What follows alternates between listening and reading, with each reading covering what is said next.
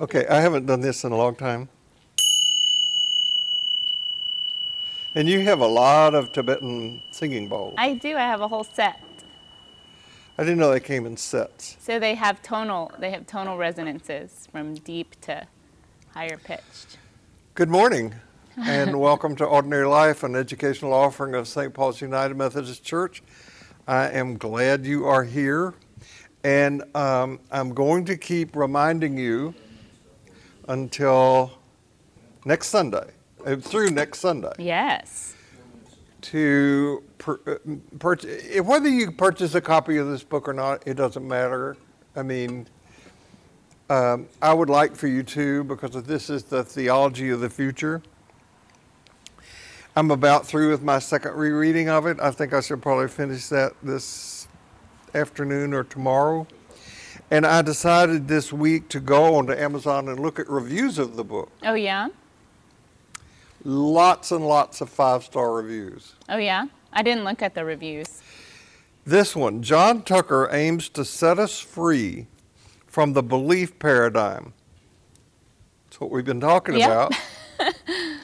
But the liberated religious that emerge, John is going back and capturing a word that was used back in the Benedictine era and afterwards about people who entered special orders called religious. Mm-hmm. The religious that emerge are not simply irreligious. Instead, we are set free towards something beyond belief, where faith and doubt are held in paradox. I like that. Mm-hmm. So John is going to be with us Tuesday, March the 9th at 7 p.m. in a webinar that is free. However, if you want to attend it, you have got to register. That's what I want to say. Yeah. Well, let's talk about a few other things. We have the opportunity still to give donations to Ordinary Life online. On our website are donate buttons. If you click the donate buttons, it takes you to a form. In the memo section, write Ordinary Life. And as we've mentioned, the funds that we collect throughout the year get redistributed to programs both of St. Paul's and in the city that are serving the poor and underserved communities in and around Houston. And this year we'll probably distribute throughout the year because of COVID, because of everything, because of everything. So thanks for your donations. They go to a good cause. Speaking of that, last Sunday it was cold. It was cold, and now we're sweating because and the air conditioning the AC is out. Off in this building. It's hot. Yeah. And last Monday we lost power. At the building? All over the city. Oh, 2 Mondays ago, right. Oh, was that 2 weeks ago? Yeah. So we've had we've gone from winter to summer within the span of 10 days. It's been amazing. Yeah. So we are in Lent here at St. Paul's, and the second Sunday in Lent. There will be outdoor worship today. They think the registration for that has been high. Take advantage of this time to do something for yourself, like reread Living and Examine Life by Jim Hollis. There is a Bible study that I'm a faculty member for that meets on Monday nights. We're studying the book of Ecclesiastes. It is very interesting to me. I would not have done this deep dive into Ecclesiastes without doing this. I want to thank John Watson and Tim Leatherwood and Olivia Watson and William Budge for making it possible for us to be here like this. I hope this time today contributes to your understanding better who you are, better who your neighbor is, better who sacred mystery is, so that we can live the kind of religious life that John Tucker talks about in this book. So I also want you to know that no matter who you are and no matter where you are on your spiritual journey, whether you are a pajama person having pancakes or a wine and cheese person somewhere in Europe, I'm glad that you are here, no matter who you are. So we have continued our decision to work our way through the Lord's Prayer. And there is a line that Holly used last week and that we both use frequently. We like it so much. The line is, it's not the way because Jesus walked it. Jesus walked it because it is the way. Now, this line is from a book by a Roman Catholic nun whose name is Sarah Grant. Sarah was from Scotland. Mm-hmm. She was motivated for some reason to go to India, where she became a Hindu. And she was a nun. She was a nun. Yes. She was a Roman Catholic nun. And you can be Christian and Buddhist or Christian and Hindu at the same time. And she wrote a book about her experience. And I attended a very small conference, Sherry and I did, with Christian Wyman. Mm-hmm. He wrote My Bright Abyss. Have you read that book? I haven't read it. He's written several things that, one that's on my list that I have not gotten to. He's an amazing poet and curator of poetry. He was head of the American Poetry Guild or whatever it was. Mm-hmm. Now he teaches at Yale. And he mentioned, oh, by the way, another presenter at this conference was Eugene Peterson, who translates the message that we use a lot. Yeah. And so I was close up and personal with both of them for about 5 days. It was an amazing small conference. And in one of his presentations, Christian Wyman mentioned this book by Sarah Grant, and he said, it's the best book on non-dual reality or non-dual mind in the English language. And I thought, I'm going to get that book. So there's no Wi-Fi connection in the space where we were. So when that session was over, I rushed to a place where I could connect to Wi-Fi, got on the Amazon website and found out that a copy of that book would cost me a little over $300. And I went, whoa, I don't think so. So I mentioned that to Wyman later, and he said, well, just check it out at your local library. And I thought, sure, how likely is that? And then I thought of this parable that Jesus told about the pearl of great price. And if you have this teacher who says, this is the best book I've ever read on this topic. He needs to make it available to you? No, I need to spend whatever it will cost. Oh, I see. It's the pearl of great price. I need to sell everything to get it, but I didn't. On the last night of the conference, I was sitting at dinner. Wyman and I were sitting together, and he just turned to me and he said, oh, by the way, I have a copy of that book on PDF. When I get back to Yale, I'll send it to you. Fantastic. So, yeah. This is what's on the front page of the PDF. Toward an Alternative Theology, Confessions of a Non-Dualist Christian. I checked on Amazon, and the cost of this book has now gone up to between $919 and $987. I mean, she must just be this little gem that nobody knows about, but is again, the pearl of wisdom. Well, truth be told, you can buy a paperback secondhand copy for a whole lot less than that, but I'm going to be like Christian Wyman and hope I do not go to prison for this.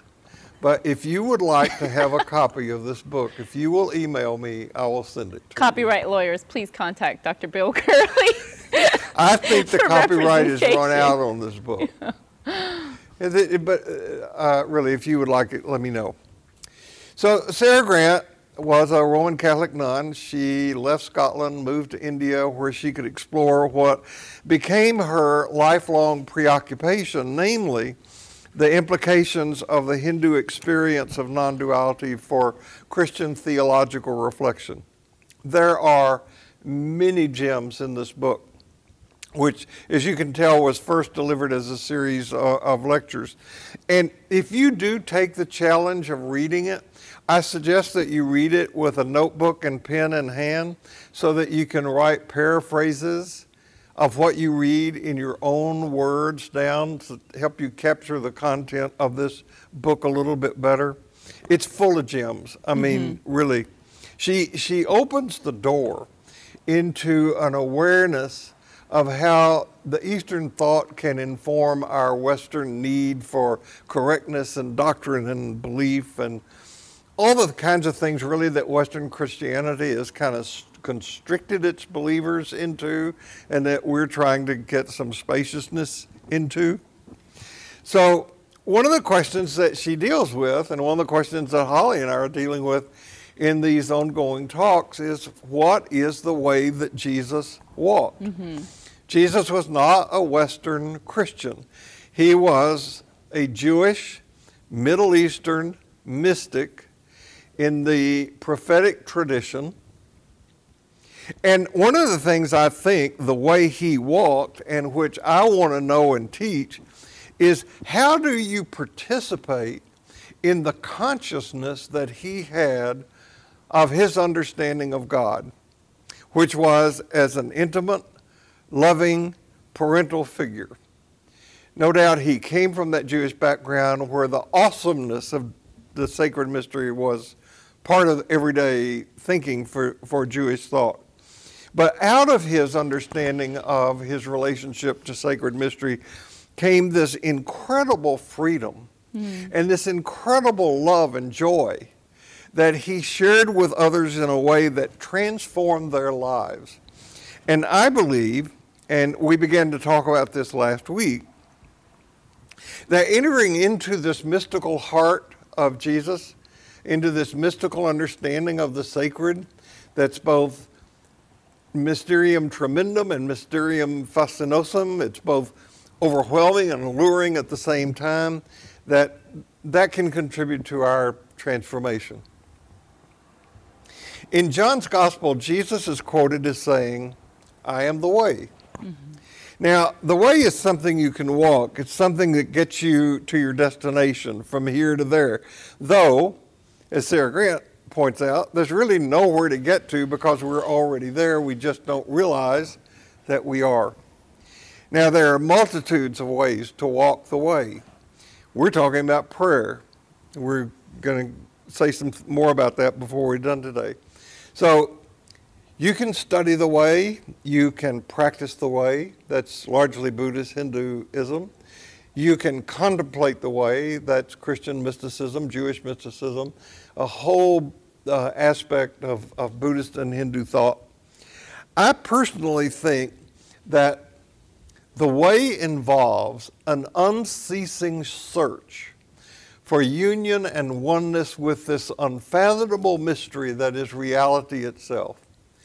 And it's an unceasing search because though we find it, we don't. And I'm amazed at going through this study as I have done now for a long time.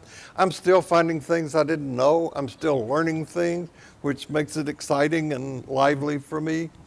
It involves a lifelong quest.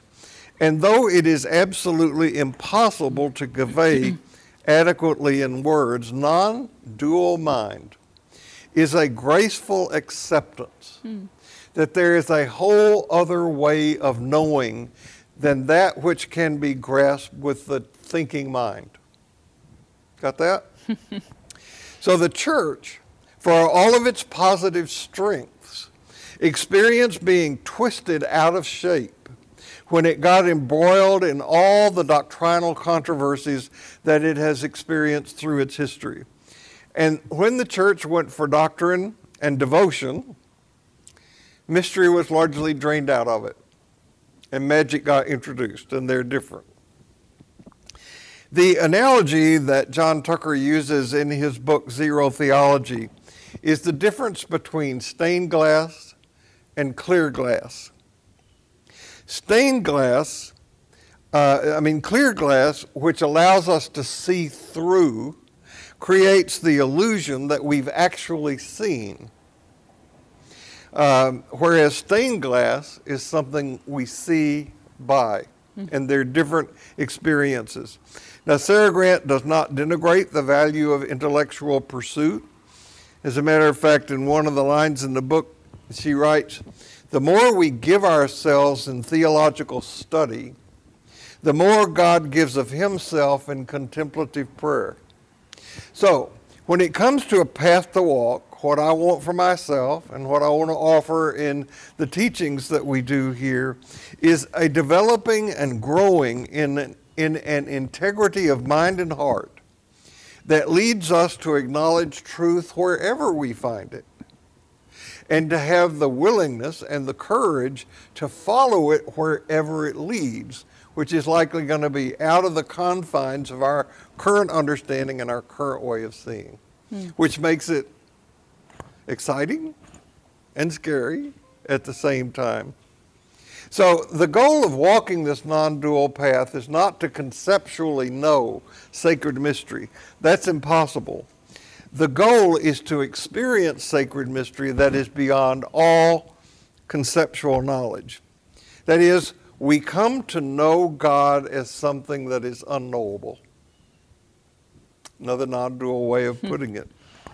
So all of this is to introduce us to the phrase in the Lord's Prayer that goes, "Our Father who art in heaven, hallowed be thy name." Or, as Neil Douglas Klotz has it, is this working? Yeah. Here we go. "Soften the ground of my being and carve out a space within me where your presence can abide." So look at those two lines together. One is a translation of the other. They're mirror images of each other. In so many ways. Huh? In so many ways, they're mirror images. I'll talk about that. Yeah. So what does it mean in the living of our lives to hallow God's name? And if we walk that path, what does walking that path look like? There's a couple things as you were talking that I was thinking about, Bill. One is that, first of all, we have a lot of problems in this world. We have a lot of problems in this country. We have a lot of problems in this city. Martin Luther King defined the sort of triple evils of society as racism, poverty, and war.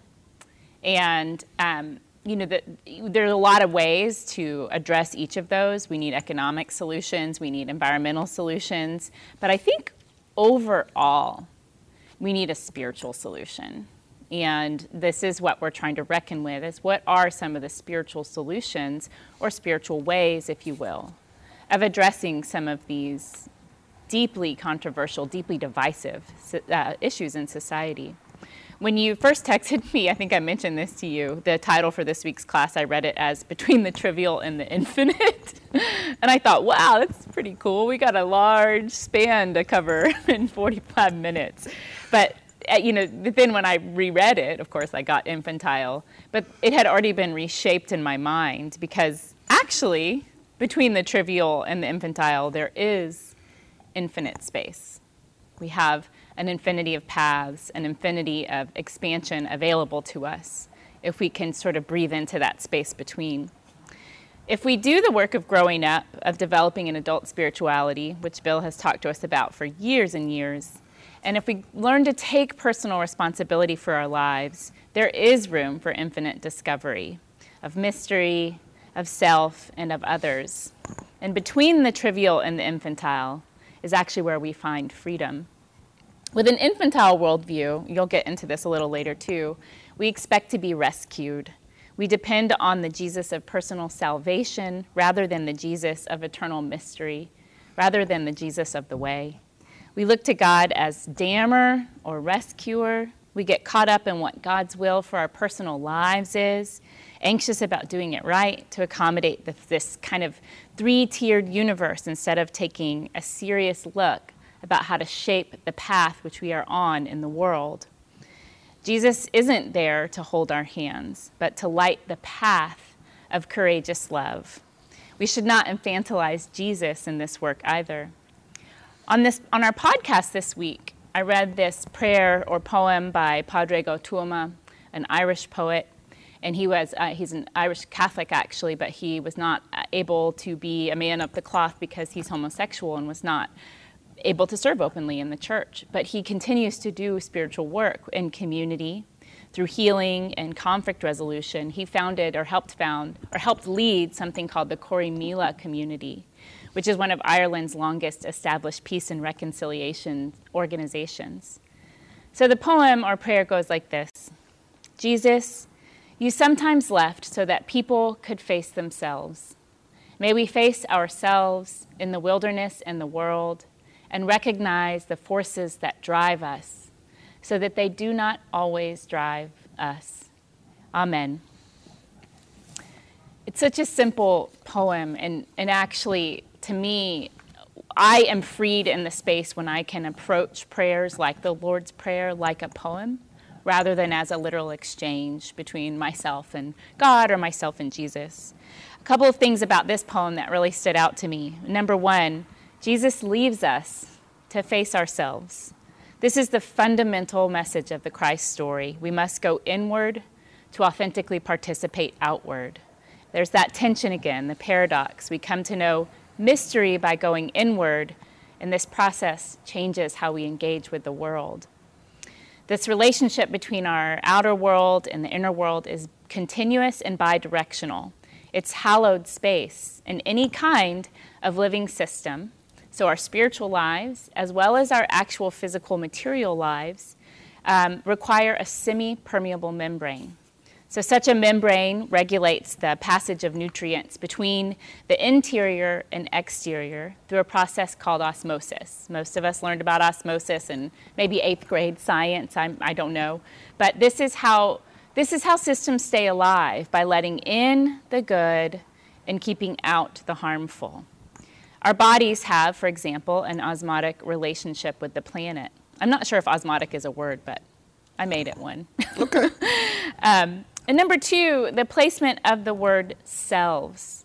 It is a line unto itself in this poem. I just started reading a little book called Encounter with the Self by Edward Edinger, and I love the serendipity. He uses this term mysterium tremendum very early in the book. It's a Jungian commentary on William Blake's etchings of the Book of Job. I'm not going into the Book of Job today, but briefly stated, the struggles that Job undergoes represent the individual ego's decisive encounter with the self, or this greater mystery or personality. I love Edward Edinger's I know work. you do. Yeah, I I think it's really accessible, but also really beautifully done. When we encounter ourselves, we encounter infinite mystery. Awareness of the self, so capital S, true self, is central to the process of love as a practice of freedom. And the self, Edward Edinger says, is not distinct from the God image. And this encounter is what he calls, or what is called, the mysterium tremendum, the tremendous mystery. If we approach prayer, this prayer, the Lord's Prayer, like poetry, we encounter that mystery. There's, I bet you were trained in this model too. There's a medical and psychological model of development called the biopsychosocial model. Did you learn this when you were in school, or was it developed later? In school. Okay. In graduate school. Yeah, me too. And it's a model of disease, and it assesses our individual well-being based on biology, psychology, and our social surroundings. An individual's social surroundings and groupings, family, community, church, culture, give us our first taste of what we could call participation mystique. So this model I find to be more holistic than some. So it's not just trying to operate on the separate aspects of the body or the mind or the being. It's trying to pull the whole narrative together. But I believe it's still incomplete. A larger vision of the individual would include our relationship to the planet and our relationship to the cosmos. So we might have an ecological layer of development and a cosmological layer of development. So that word becomes a lot longer. Biopsychosocial, eco-cosmo development. When we shrink back into our small self, so this can happen because it is overwhelming to encounter our infinite self. We shrink back because of that overwhelm. And it's as the poet who wrote Carl Sagan expressed that I mentioned last week. God, I need to believe you created me. We are so small down here. We shrink back into our infantile self because of the overwhelm of feeling part of something infinite. It's important to be grounded in all these layers of the self, the bio, psychosocial, the eco, and the cosmo. But we also need to lean on that permeable membrane between the self and us, the self and everything and everyone else. That's the third point I want to make about Pádraig Ó Tuama's poem, and that's the placement and the emphasis of us.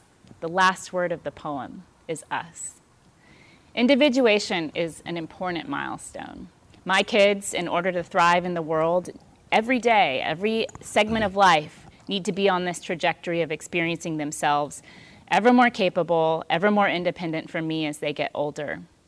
I think of my friend Brooke Summers Perry has this beautiful diagram of like, as kids get more independent, the need for us goes down. At first, the need for us is huge, and then we do this exchange.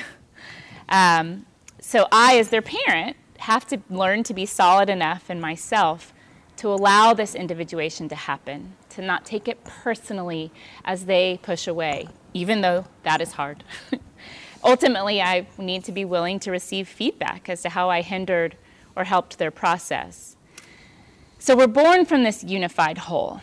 The womb is that, the universe is that. I love this idea that the universe contains us. The word is actually in the word. We must differentiate from that whole in order to know ourselves so that we can come back to it and participate more authentically. If we can learn to face ourselves, which is what Padre Gotuma says, that's why Jesus left us, then we can learn to better serve the collective us. We return to us with a fuller sense of ourselves. We're living what John Tucker calls the authentic or liberated religious life. We're not dependent on infantile beliefs in heaven or hell, in salvation or damnation. We can more clearly see that everything in this whole beautiful, mad world is bound up with each other. That our liberation from anxious thinking, from infantile thinking, is embodying inner being, which is where we started this whole series almost a year ago. In inner being, we can see everything and everyone as hallowed. So I want to be clear, back up just a little bit. My training really was on the cusp of the model that you described coming into being. Because up until then, we were taught really a very male-oriented, individual-oriented, patriarchal thing. And society was organized around that model. So, for example, let's suppose you have a male who works for Acme Corporation, and he's working his way up the ladder in the corporate world. The corporate structure thought nothing about moving that employee from one city to another every couple of years, never thinking the impact that that had on the system that was around that person. His kids, their development, their connection with others in school, the social groups that they made or that his wife might have made, but it was very oriented in that direction. Well, think also, all way back to times of enslavement. Families were sold apart from one another without a second thought about what that did to child development, what that did to family development, what that did to personal, spiritual ego and self-development. How about separating kids from their parents at the border right now. Yeah. So we'll pay a price for that. We don't think holistically. So that for me, what really helped bring us into view was Buddhism and my encounter with Thich Nhat Hanh. Because he began to say, you see the whole world on a piece of paper. That's right. And you see that your brother or sister is the person you're looking at. That was so powerful. Well, we could spend a lot of time talking about that. Maybe we should. I said last week that I was a better theologian when I was 8 than I am now, and there's a reason for that. We come in the world connected to our full being. If we are lucky enough to be born in a system that can provide us nurture and support, and the vast majority of children are not born in that. We just have to face that right off the bat. Years ago, I heard Parker Palmer, the Quaker spiritual teacher, tell a story. And it sounds like one of those stories that needs to be preceded with the line, I don't know if this really happened or not, but I know it's true. And here's the story. There was this 3-year-old girl. She was the firstborn in her family. But now her mother is pregnant again, and the little girl is very excited about having a new brother or sister. And within a few hours of the parents having brought home the new baby boy after birth from the hospital, this little 3-year-old girl makes a request. She wanted to be alone with her new brother in his room with the door shut.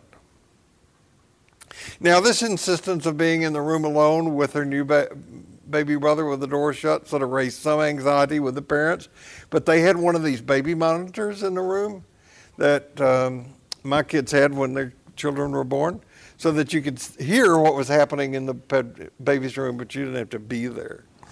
So they agreed to allow this to happen, and they brought the baby home, put the baby in the crib. The little girl went in the room, shut the door, and they could hear her walking over to the crib. And then they heard her say to her 3-day-old brother, "Tell me about God. I've almost forgotten." So we come from God and we go to God, but in the process of doing a thing we call growing up, we lose sight of this. Sandra Maitre talks about this beautifully in her book, The Spiritual Dimension of the Enneagram, where we fall away from our essential self. As a matter of fact, the chapter from that book is on the Ordinary Life website under resources if you want to read it. We fall away from our essential self. Life is hard. Mm-hmm. And the cost of daily life and living are corrosive, and we make choices and commitments that carry cost we didn't know about when we made those choices and commitments. And even so, there is still something within us that knows what is right for us and what is wrong for us. Jim Hollis has in his book, Living the Examined Life, he says that in workshops he will ask participants to write down where in life you're stuck. And he says nobody ever raises their hand and says, "What do you mean?" Because people know. That's right. We know where we're stuck. We know what work we need to do.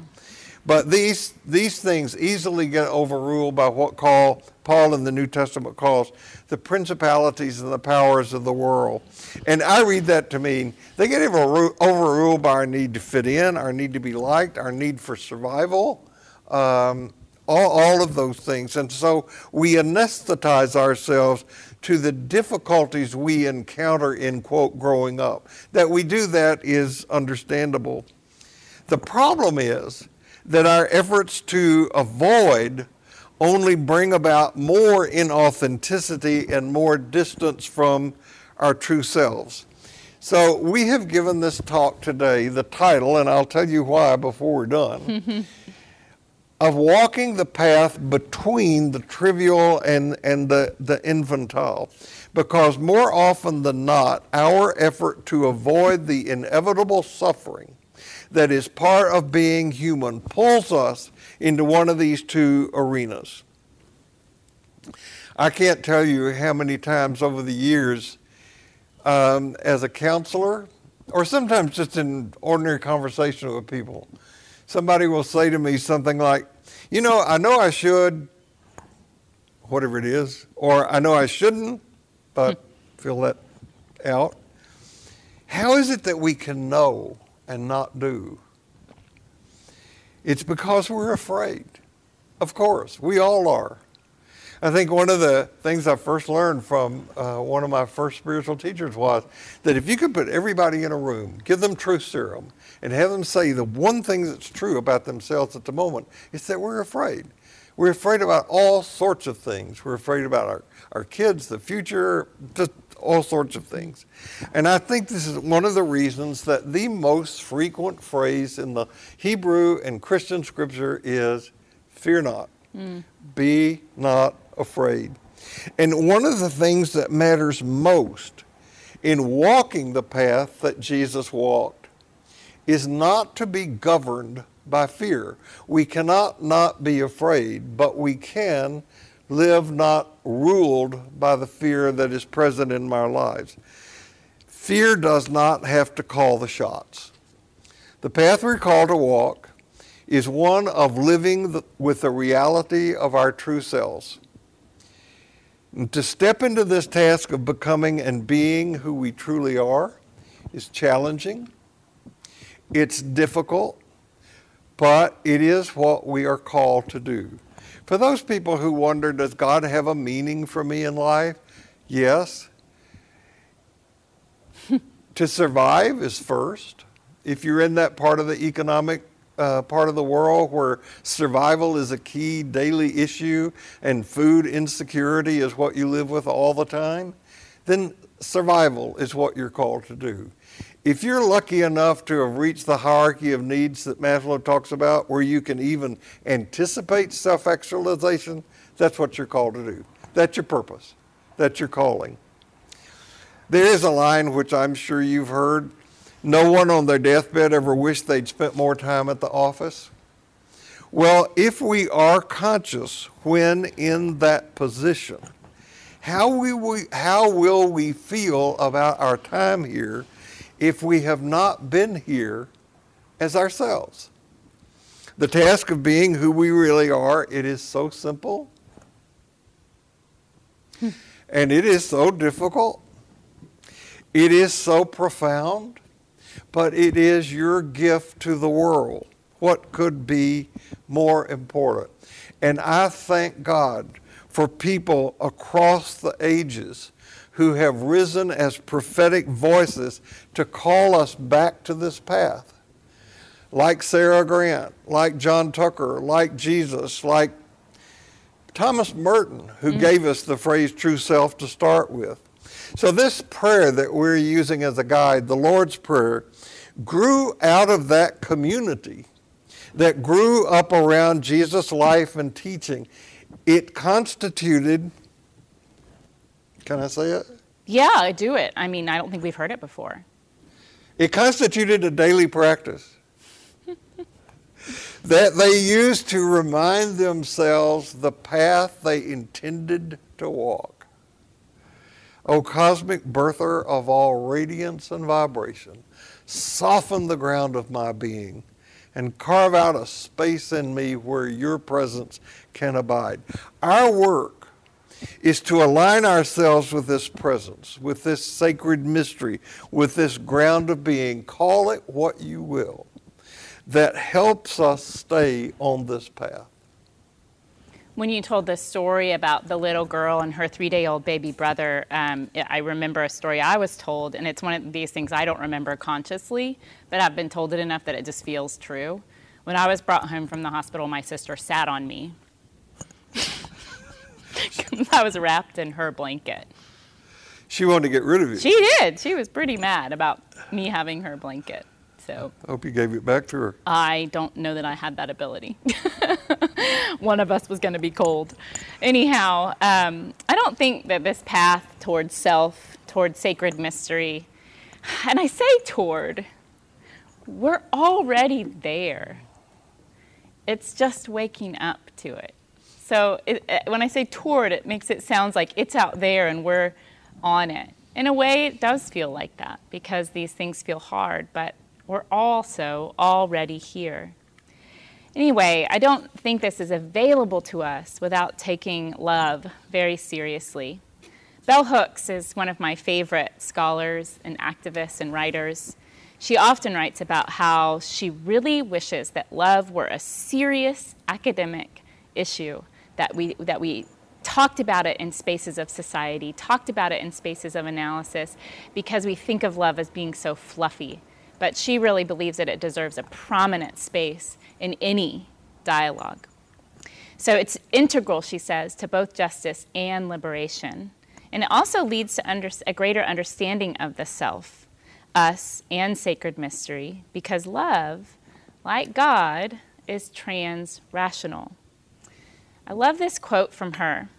If we remain unable to imagine a world where love can be recognized as a unifying principle that can lead us to seek and use power wisely, then we will remain wedded to a culture of domination that requires us to choose power over love. Love is not a feeling, but an ability. It's something we can practice, like our daily spiritual practice. It can be awakened or threatened, but the potential for it is always inside. It is also a responsibility. So, meaning it's something in this quote that we need to choose power or love. And our responsibility is to choose the kind of love that can lead to wisdom and power, using power wisely, I should say. We are born, I think, primed for attachment. They say that in the first couple hours of life, based on that first interaction with a caregiver or someone who's touching you, that your neurons are firing at such a rapid pace. Your brain cells are already developing toward attachment and touch. They say that if you leave a human baby on the tummy of a mommy when just after birth, that the baby will make its way up to the breast to eat, and that's when like the most neurons are going off. I didn't try it, but I think that's fascinating. Anyway, so we're born for this kind of desire for attachment and love. And even if we have not been loved properly or our parents, by our parents or by consequent intimate relationships, the ability to learn it is always there. Love is like what Aristotle called potentiality. As we practice it, it becomes more expansive actuality. He had this polarity between potentiality and actuality. Everything has latent potential. What we do is how it becomes actualized. So I'll take a kind of apophatic approach. Love is not shame. Love is not domination. It is not injustice. And it does not see another as other. Bell Hooks says that love has the qualities of care, knowledge, commitment, responsibility, respect, and trust. It's not something that becomes whole all at once, but it's a process. It's a choice we make every single day. One of the wisest things that someone said to me about marriage was it's waking up and saying, I do, over and over and over again.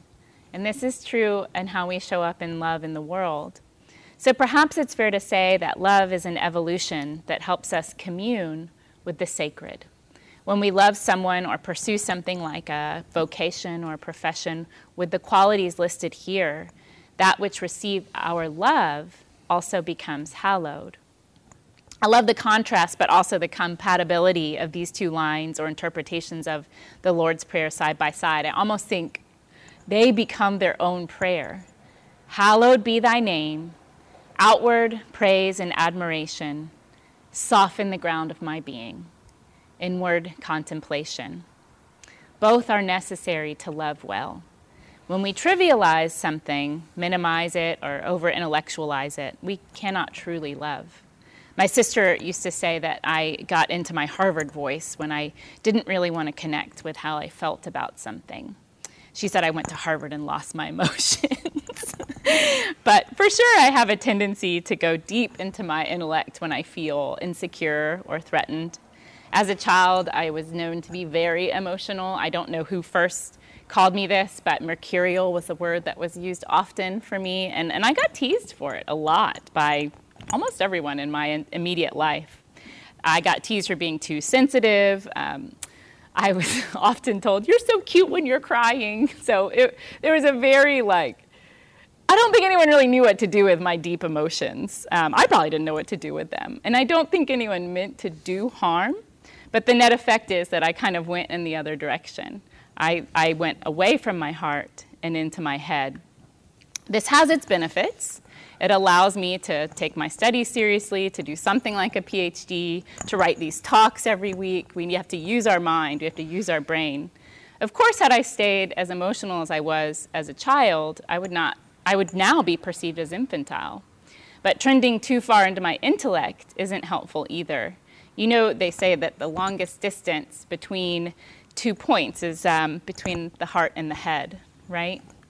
Oh, we lost that slide. We're out of order. That's all right. Anyways, I had a graphic about that. But the longest path that we are on is between the head and the heart. And I think I'm still on that path. and to me, the hope is to find the in-between, the soft ground of our being between the head and the heart. That's wisdom. This is how we turn thoughts into meaningful, compassionate action. This is how we understand and transform our social reality. Martin Luther King Jr. had the view of the beloved community, which he learned from Howard Thurman, from Gandhi, from others who walked in the way. To achieve this requires us to have a strong sense of self, of personhood, but to also understand that our personhood is always informed by and even made better when it exists in community. This fragmented kind of postmodern condition that we are currently in can only be overcome if we take both our personhood and our belonging very seriously. This is what is referred to as agape love. We have a few slides in between, but that's all right. Agape love, I have this as a quote. Do you think we should? I'll just read it. Doesn't matter. Agape love is that which transcends love of self, family, tribe, race, class, or nation. It is rooted in the philosophical vision of the organic interconnectedness of all of life. That's a quote from Robert E. Burt, who's a MLK scholar. I think our task is to become agape philosophers. So you're a 6 on the Enneagram. I'm a counterphobic 6. And that means lots of passion and lots of things that might scare other people. But you have a strong 5 wing. Mm-hmm. So you can drill down and become an expert in your studies and your writings here and other things. So that's good. Yeah. It's good. So I have not yet said why I chose the words trivial and infantilized for our title, and I want to attempt to do so now because I think what we set up to now kind of lays a foundation for it. Very early on, all of us are given a frame through which to look at ourselves and the world and our place in the world. And a commitment to walk the path that Jesus walked involves a willingness to step out of that frame. To step out of the frame of understanding who we think we are and our place in the world and the boundaries that we are put around us or have put around us. Now, I don't know what your story is. I know Holly's to some extent. I know others are people in this room. But as a child, I was given a quite restrictive religious frame through which to look at those 3 things: myself, the world, and my place in the world.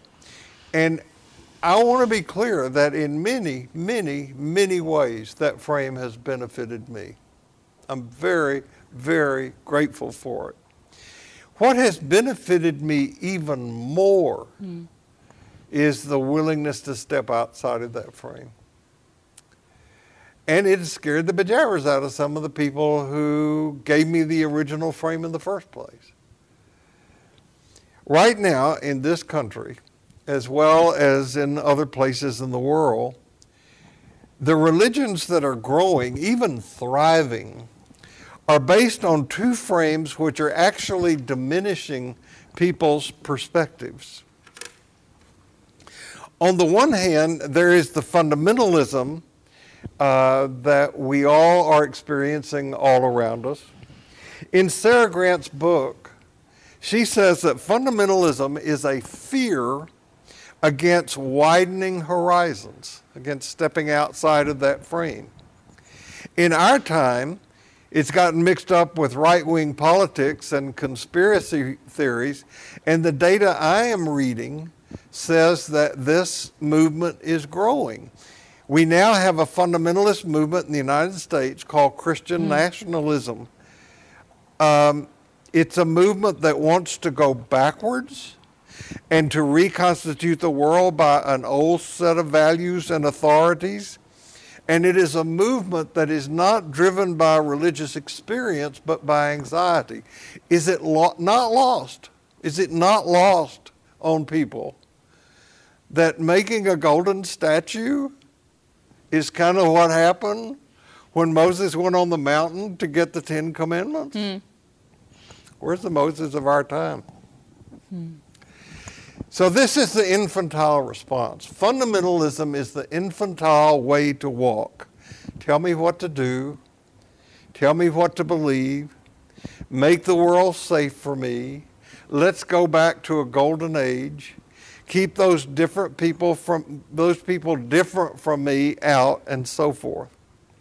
Now, on the other side of this path we are attempting to walk, within organized religious movement, there's a movement that has welded itself to the religion of our culture, which is consumerism.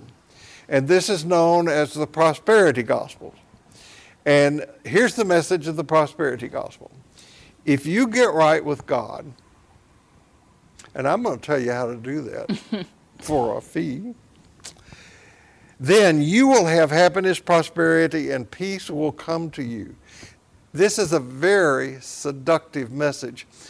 This is not in my notes, but I read somewhere that one of the reasons that so many people support these televangelists who have jet airplanes, like I'm getting. Yeah, like yours. Yeah, not like I don't have it yet, but it's coming. It's because their belief is that I can have one of those too. Right. If I am in this same camp, then I'm going to be blessed with these same kind Proximity, prosperity. Yeah, yeah. So that's one response. And the other is outside of organized Christianity, and it's reflected in a wide variety of seemingly quasi-religious movements that seem to be guaranteed if you will only follow this very simple 30-day plan of learning how to speak a language, eating to lose weight, meditation, yoga. I'm not against any of these things, but you're not going to learn how to speak a foreign language fluently in 30 days. It's not going to happen. Neither one of these things offers substance. One infantilizes people by offering a powerful parental figure to care for them, and the other evokes guilt, feelings of inadequacy, and unworthiness. One offers an untroubled path that doesn't tell it like it is, and that telling it like it is namely life is hard, and it involves suffering, and we try to protect ourselves from suffering. And that's what John Tucker's book is all about, that existential grief that we are all trying to sidestep. And in between these two perversions, there are all sorts of things that are distracting us from this path of walking toward absolute or with an awareness of absolute grief. There are all sorts of narcotics. There are more TV channels than you can watch in your lifetime.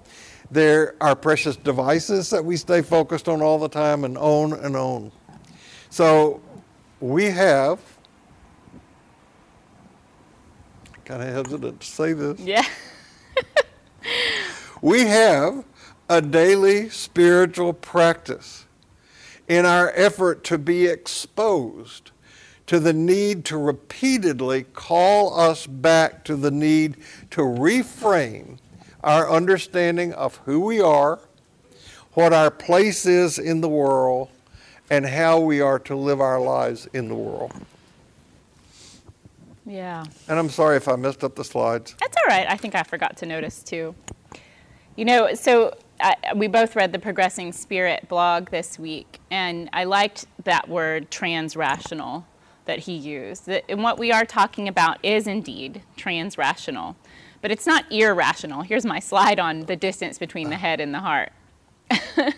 And I think what I see there is pulling them together. Let's pull them together. There's your my quote on agape love. Just want you all to see the beautiful slides. Anyhow, so we're talking about something that is transrational. In other words, it crosses the membrane between rational and irrational, but it is still, we want it to make sense. So let's think about this from a scientific perspective. And some of this is adapted from that Progressing Spirit blog written by the Reverend Dr. Robin R. Myers. Let's think about string theory. So string theory is one of the most fascinating but unprovable ideas we have. But we know something is at work in the universe to keep it tethered to itself. We could call it gravity. We can call it dark matter. And at the heart of string theory is the idea that at some fundamental level, all of the different forces, particles, interactions, and manifestations of reality are tied together as part of the same framework. This is the best unified theory of everything that we had or have. Could we conceive then of God as the string itself as opposed to the puller of strings? The second thing we have is chaos theory. While string theory is theoretical, chaos theory seeks to explain the physical relationship between everything. We know this commonly as the butterfly effect, in which no variables are too small to cause immense change in complex systems. What if what we do plays out in infinite and comprehensive ways, rippling across what we might call this luminous web of existence, for good or for ill? The third scientific theory we have, which we need to apply to our spiritual lives, is evolutionary theory. The process by which organisms and ecosystems change over time. So can we imagine that God, like us, like everything, is also in evolution?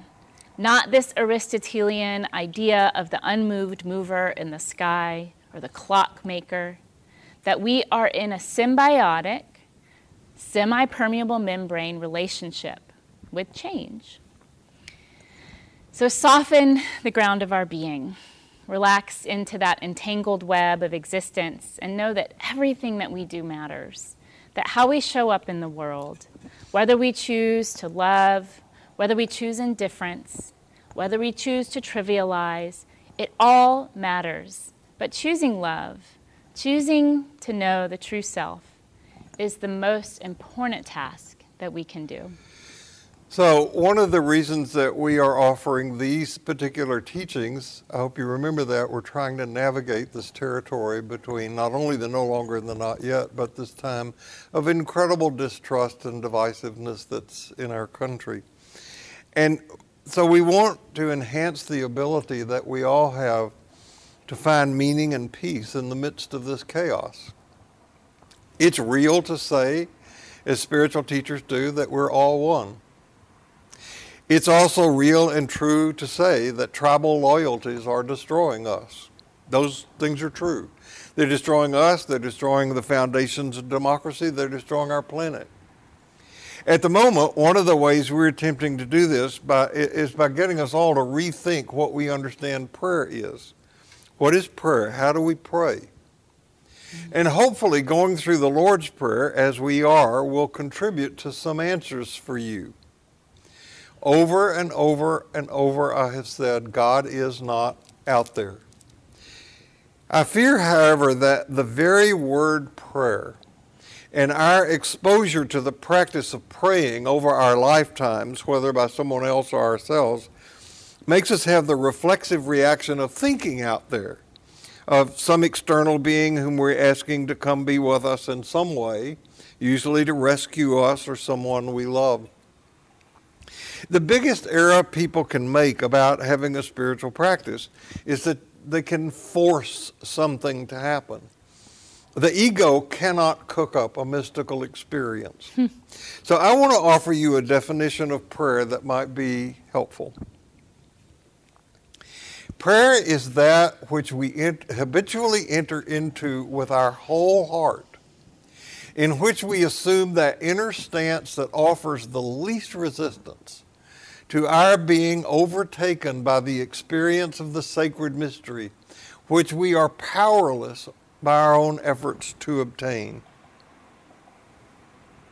Prayer is that which we habitually enter into with our whole heart, in which we assume the inner stance that offers the least resistance to our being overtaken by the experience of sacred mystery which we are powerless by our own efforts to obtain. I promise you that if you do this on a regular basis, you'll look back 6 months from now and see a shift that has taken place in your heart. There's so much good news about this. For one thing, we never run out of the opportunity to learn and grow. We can do this practice till we die. There's agenda all around us that we can use. Someone once asked me, do I have to have a daily spiritual practice? And the answer is, of course not. You don't. If you want to stay on the surface until the last minute, or until the doctor says there's nothing more we can do for you, you don't need a spiritual practice.